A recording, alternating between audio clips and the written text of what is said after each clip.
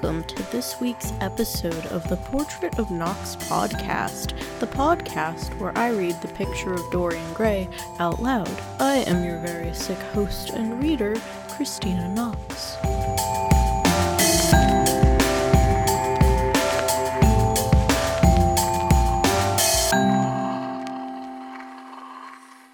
So I do have either a sinus infection or a cold of some kind, so everything inside of my sinuses is just destroyed right now. So I apologize for sounding like this, but we will truck on because I made this goal to do this podcast every week, and being sick is not going to stop me. It will make me sound silly, but I'm okay with making you guys laugh. I just want to be able to put out my content, and this way I know what I sound like when I'm doing ridiculous voices. I'm really excited to do Lord Henry Harry's voice with this blockage in my sinus cavities going on right now. So, we left off last time with Basil not wanting to have told Lord Henry Harry his muse's name, but he ended up doing it anyways, and Lord Henry Harry jumped on that, and he was like, oh, it's Dorian Gray, oh my, tell me everything.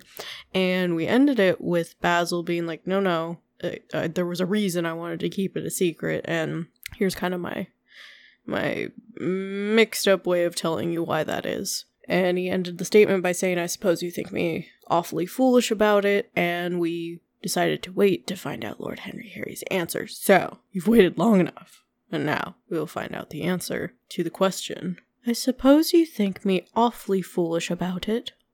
I can't do his voice. Let me try again. I suppose you think me awfully foolish about it. There we go. That's better. Okay, now let's get ready to have sick Lord Henry Harry. Woo!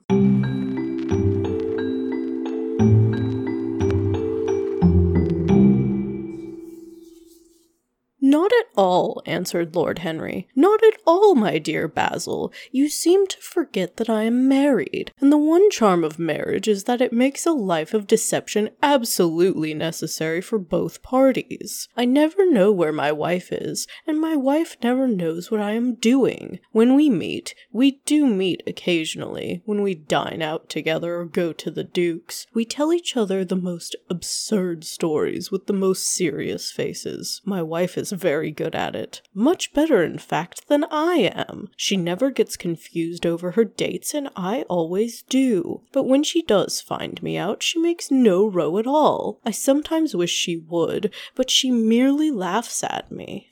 I hate the way you talk about your married life, Harry, said Basil Hallward, strolling towards the door that led into the garden. I believe that you are really a very good husband, but that you are thoroughly ashamed of your own virtues. You are an extraordinary fellow. You never say a moral thing, and you never do a wrong thing. Your cynicism is simply a pose.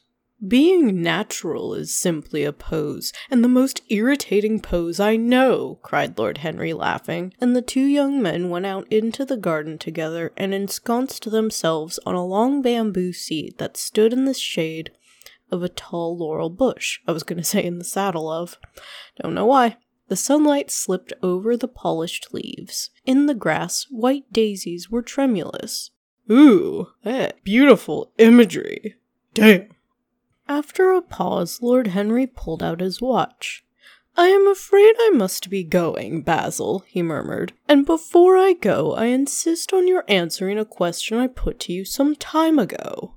What is that? Said the painter, keeping his eyes fixed on the ground. You know quite well. I do not, Harry. Well, I will tell you what it is. I want you to explain to me why you won't exhibit Dorian Gray's picture. I want the real reason. I told you the real reason. No, you did not. You said it was because there was too much of yourself in it. Now that is childish. Harry, said Basil Hallward, looking him straight in the face, every portrait that is painted with feeling is a portrait of the artist, not of the sitter. The sitter is merely the accident, the occasion. It is not he who is revealed by the painter. It is rather the painter who, on the colored canvas, reveals himself. The reason I will not exhibit this picture is that I am afraid that I have shown in it the secret of my own soul. Lord Henry laughed.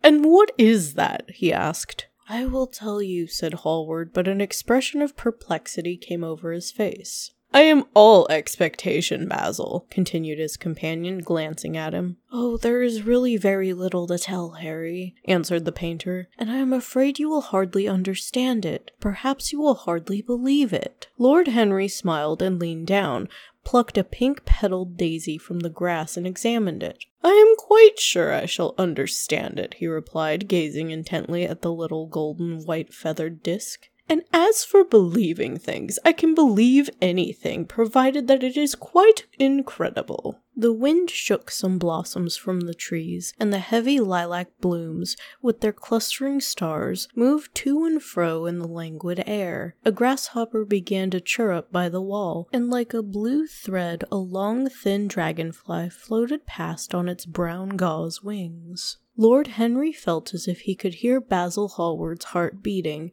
and wondered what was coming. The story is simply this, said the painter after some time. 2 months ago I went to a crush at Lady Brandon's. Crush? What is a crush? Is it like... Maybe there's context clues. Hold on, I'll read one more sentence before I start guessing. You know we poor artists have to show ourselves in society from time to time, just to remind the public that we are not savages. Okay. So with this very limited knowledge, is a crush, I think it's either just a party, or it's like a mixer where people are trying to hook up with the single people and try to make them not single anymore and be like, hey, I know we're old, but like, this guy's single, you're single, he's a good dude, maybe you get married. Maybe that's a crush. I don't know, I hope the book tells me. I don't want to Google this. I'm not going to. Maybe it'll tell me later. Maybe there's more context clues. We can learn together. This was the struggle in my day. I didn't have Google to rely on every time I didn't know what a word meant. So we're going to live that life again and not know the answer to this. So hopefully we find out. Just like Lord Henry, Harry. Also, I disagree with using the word savages. Time and context. Continuing on. With an evening coat and a white tie, as you told me once, anybody, even a stockbroker, can gain a reputation for being civilized. Well, after I had been in the room about 10 minutes, talking to huge overdressed dowagers. Sorry, I had to break up a literal catfight. We were somewhere about giant dowagers, which I love that phrasing of.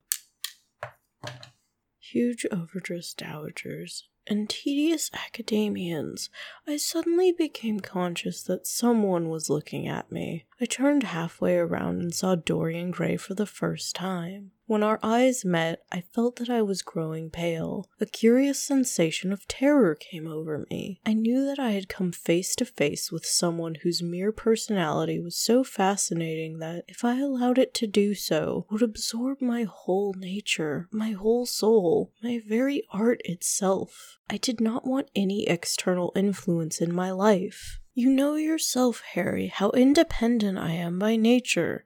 I have always been my own master, had at least always been so till I met Dorian Gray. Then, but I don't know how to explain it to you. Something seemed to tell me that I was on the verge of a terrible crisis in my life. I had a strange feeling that fate had in store for me exquisite joys and exquisite sorrows. I grew afraid and turned to quit the room. It was not conscience that made me do so, it was a sort of cowardice. I take no credit to myself for trying to escape.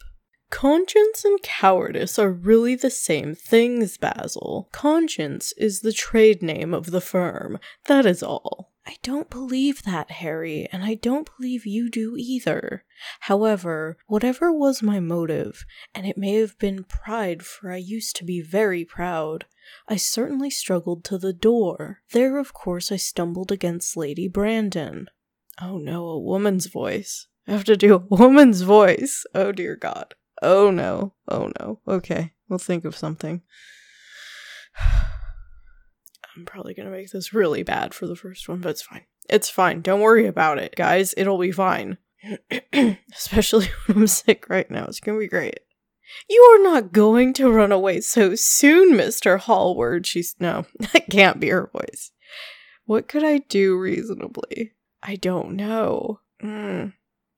"You're not going to run away so soon, Mr. Hallward," she screamed out. No, that's not even... It's a quote within a quote. Oh my god. I'm losing it already. Oh, fuck me. Fuck. You know what? Maybe I need a break right now. Let's take our break and see if I can't come up with something in the meantime.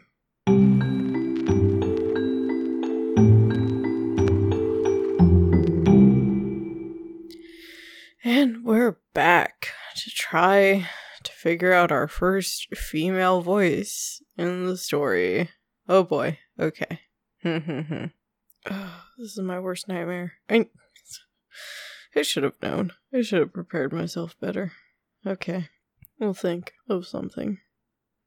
"You are not going to run away so soon, Mr. Hallward," she screamed out. You know her curiously shrill voice. "Yes, she is a peacock in everything but beauty," said Lord Henry, pulling the daisy to bits with his long, nervous fingers. "I could not get rid of her. She brought me up to royalties and to people with stars and garters, and elderly ladies with gigantic tiaras and parrot noses. She spoke of me as her dearest friend. I had only met her once before, but she took it into her head to lionize me. I believe some picture of mine had made a great success at the time, at least had been chattered about in the penny newspapers, which is the 19th century standard of immortality. Suddenly I found myself face to face with the young man whose personality had so strangely stirred me. We were quite close, almost touching. Our eyes met again. It was reckless of me, but I asked Lady Brandon to introduce me to him. Perhaps it was not so reckless after all. It was simply inevitable. We would have spoken to each other without any introduction. I am sure of that. Dorian told me so afterwards.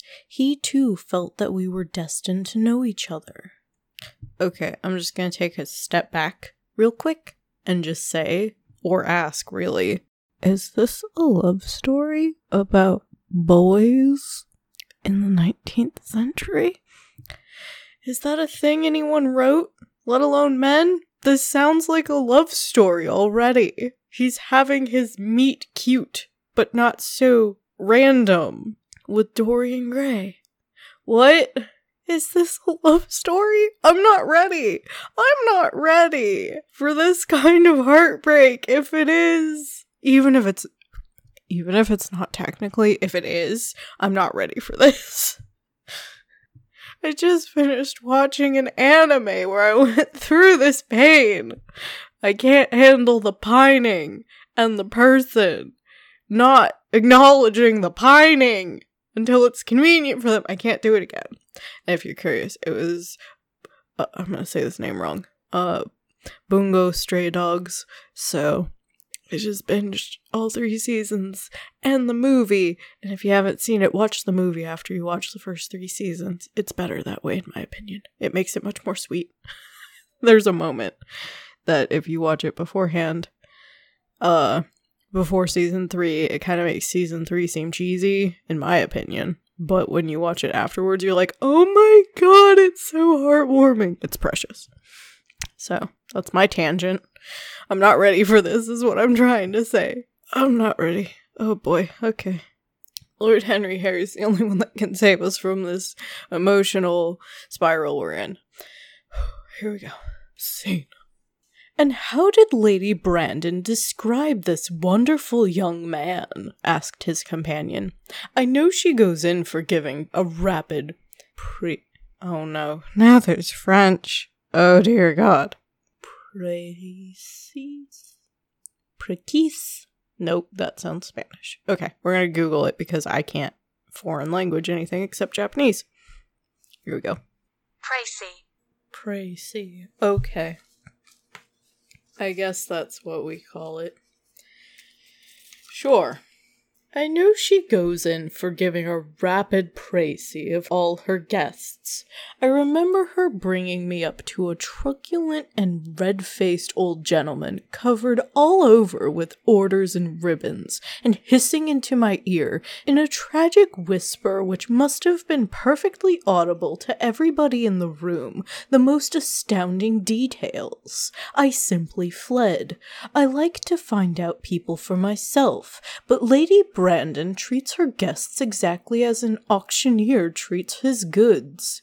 She either explains them entirely away, or tells one everything about them except what one wants to know. Poor Lady Brandon, you are hard on her, Harry, said Hallward listlessly.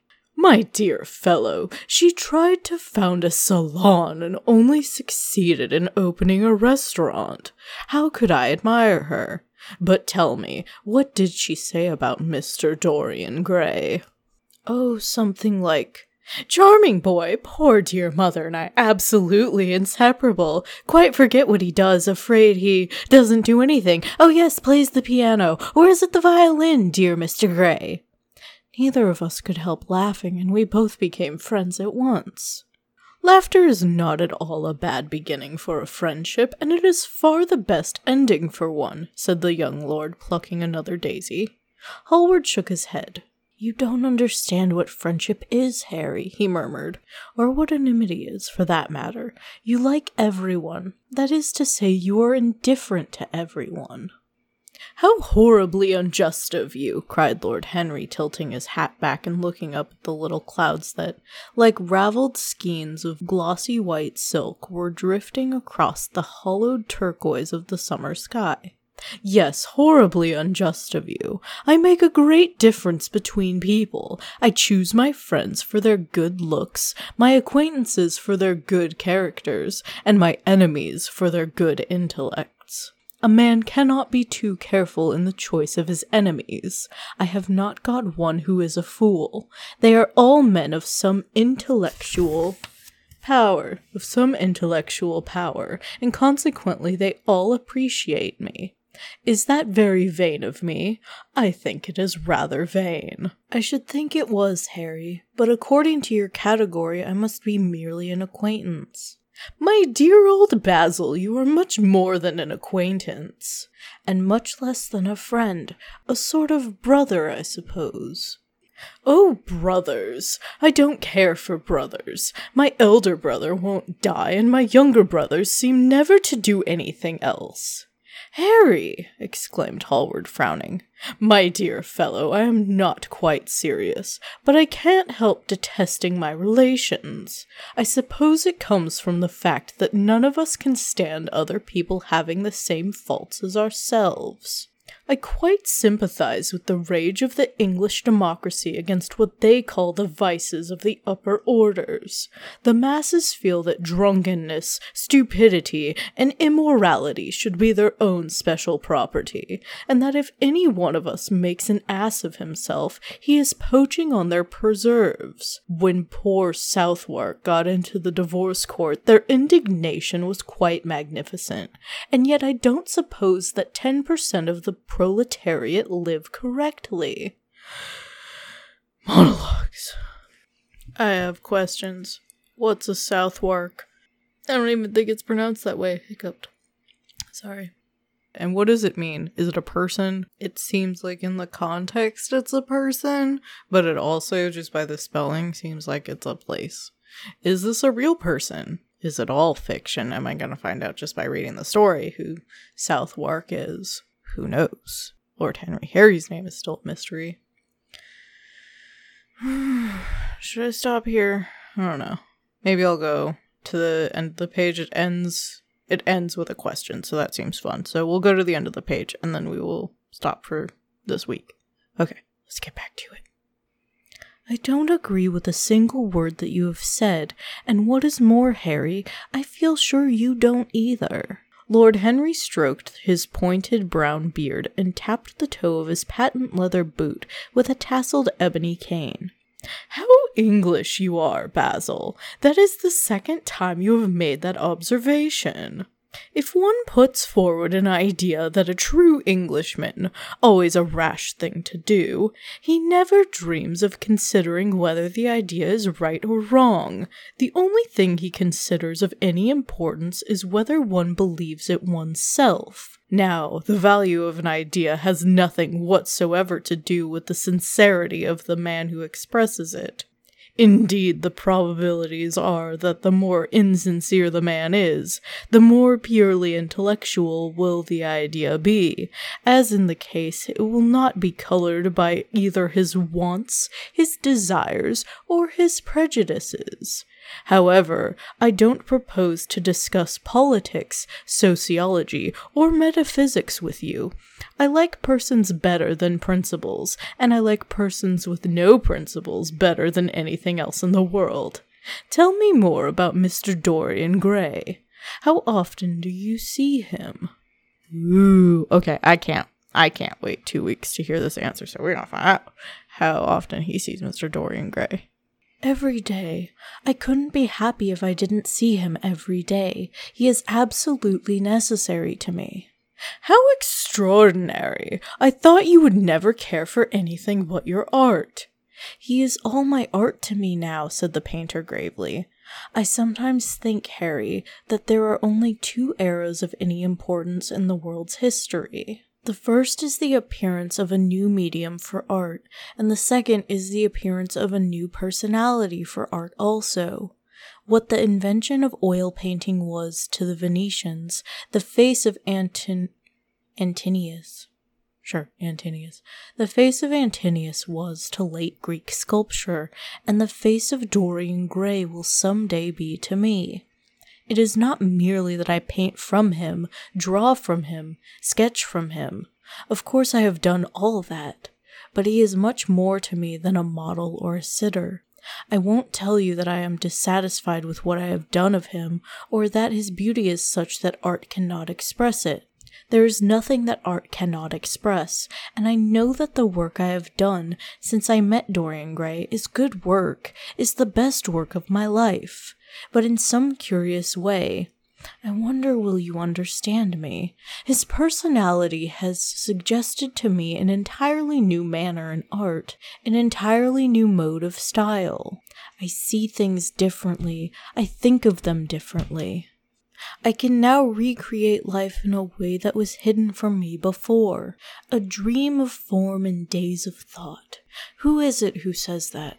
I forget, but it is what Dorian Gray has been to me, the merely visible presence of this lad, for he seems to me little more than a lad, though he is really over 20, his merely visible presence.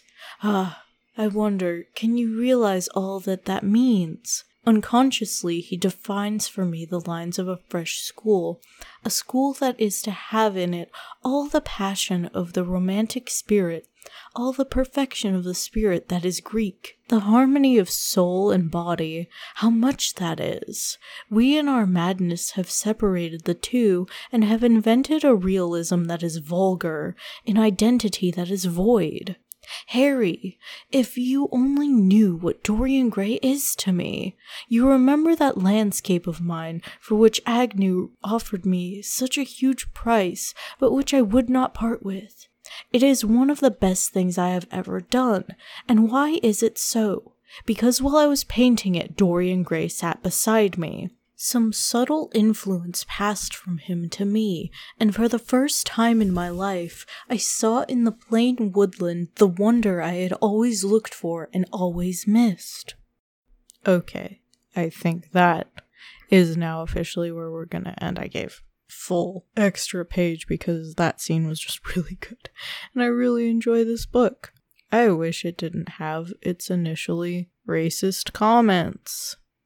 We will call out what we notice. If you notice more than I do, please feel free to shout it out on my Twitter or wherever, because I think it's important to realize, where we came from and the bad things that were published at the times that we now see are problematic and should never have been written. So, there's that. But, thank you for joining me put my glasses back on. Thank you for joining me this week for some more reading from Dorian Gray. It's starting to get saucy. I'm very excited if this is going to be a love story about boys. I'm very excited and terrified. But I hope to see you guys next week for the bi-weekly episode, or in 2 weeks when we return to the story. Hope you guys have a good time until then, and I will talk to you again next time. Bye!